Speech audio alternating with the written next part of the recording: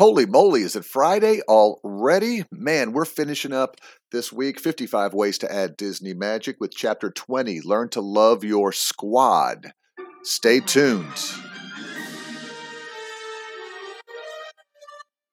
Pete's Points. It's time for Pete's Points.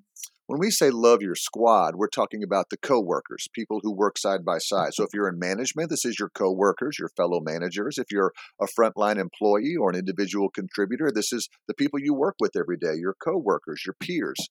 When you're talking about employee engagement, and again, Disney likes to try and keep its employees, as most organizations do this, as engaged as possible. You got to figure out if employees love working with other employees, if that's what motivates and inspires them. That's what Love Your Squad is all about.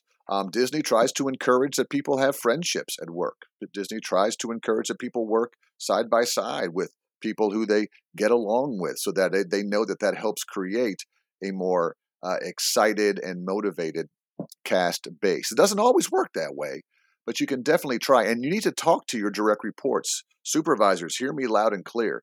Find out which employees thrive on this. Some employees do not. Some employees just say, as long as I do my work, I don't care who I work with. Other employees may say, man, I love working with these particular groups of people, or this particular, because people like people who are engaged and motivated and inspired, and it brings out the best in them. So different people's energy levels might tie in here as well. So that's what these chapters were this week. We finished up leadership on chapter 16 about promoting people. And then chapter 17, 18, 19, and 20 were love your job, love your organization, love your boss, love your squad. That's the jobs model of employee engagement. Again, we'll keep going through this book throughout the year.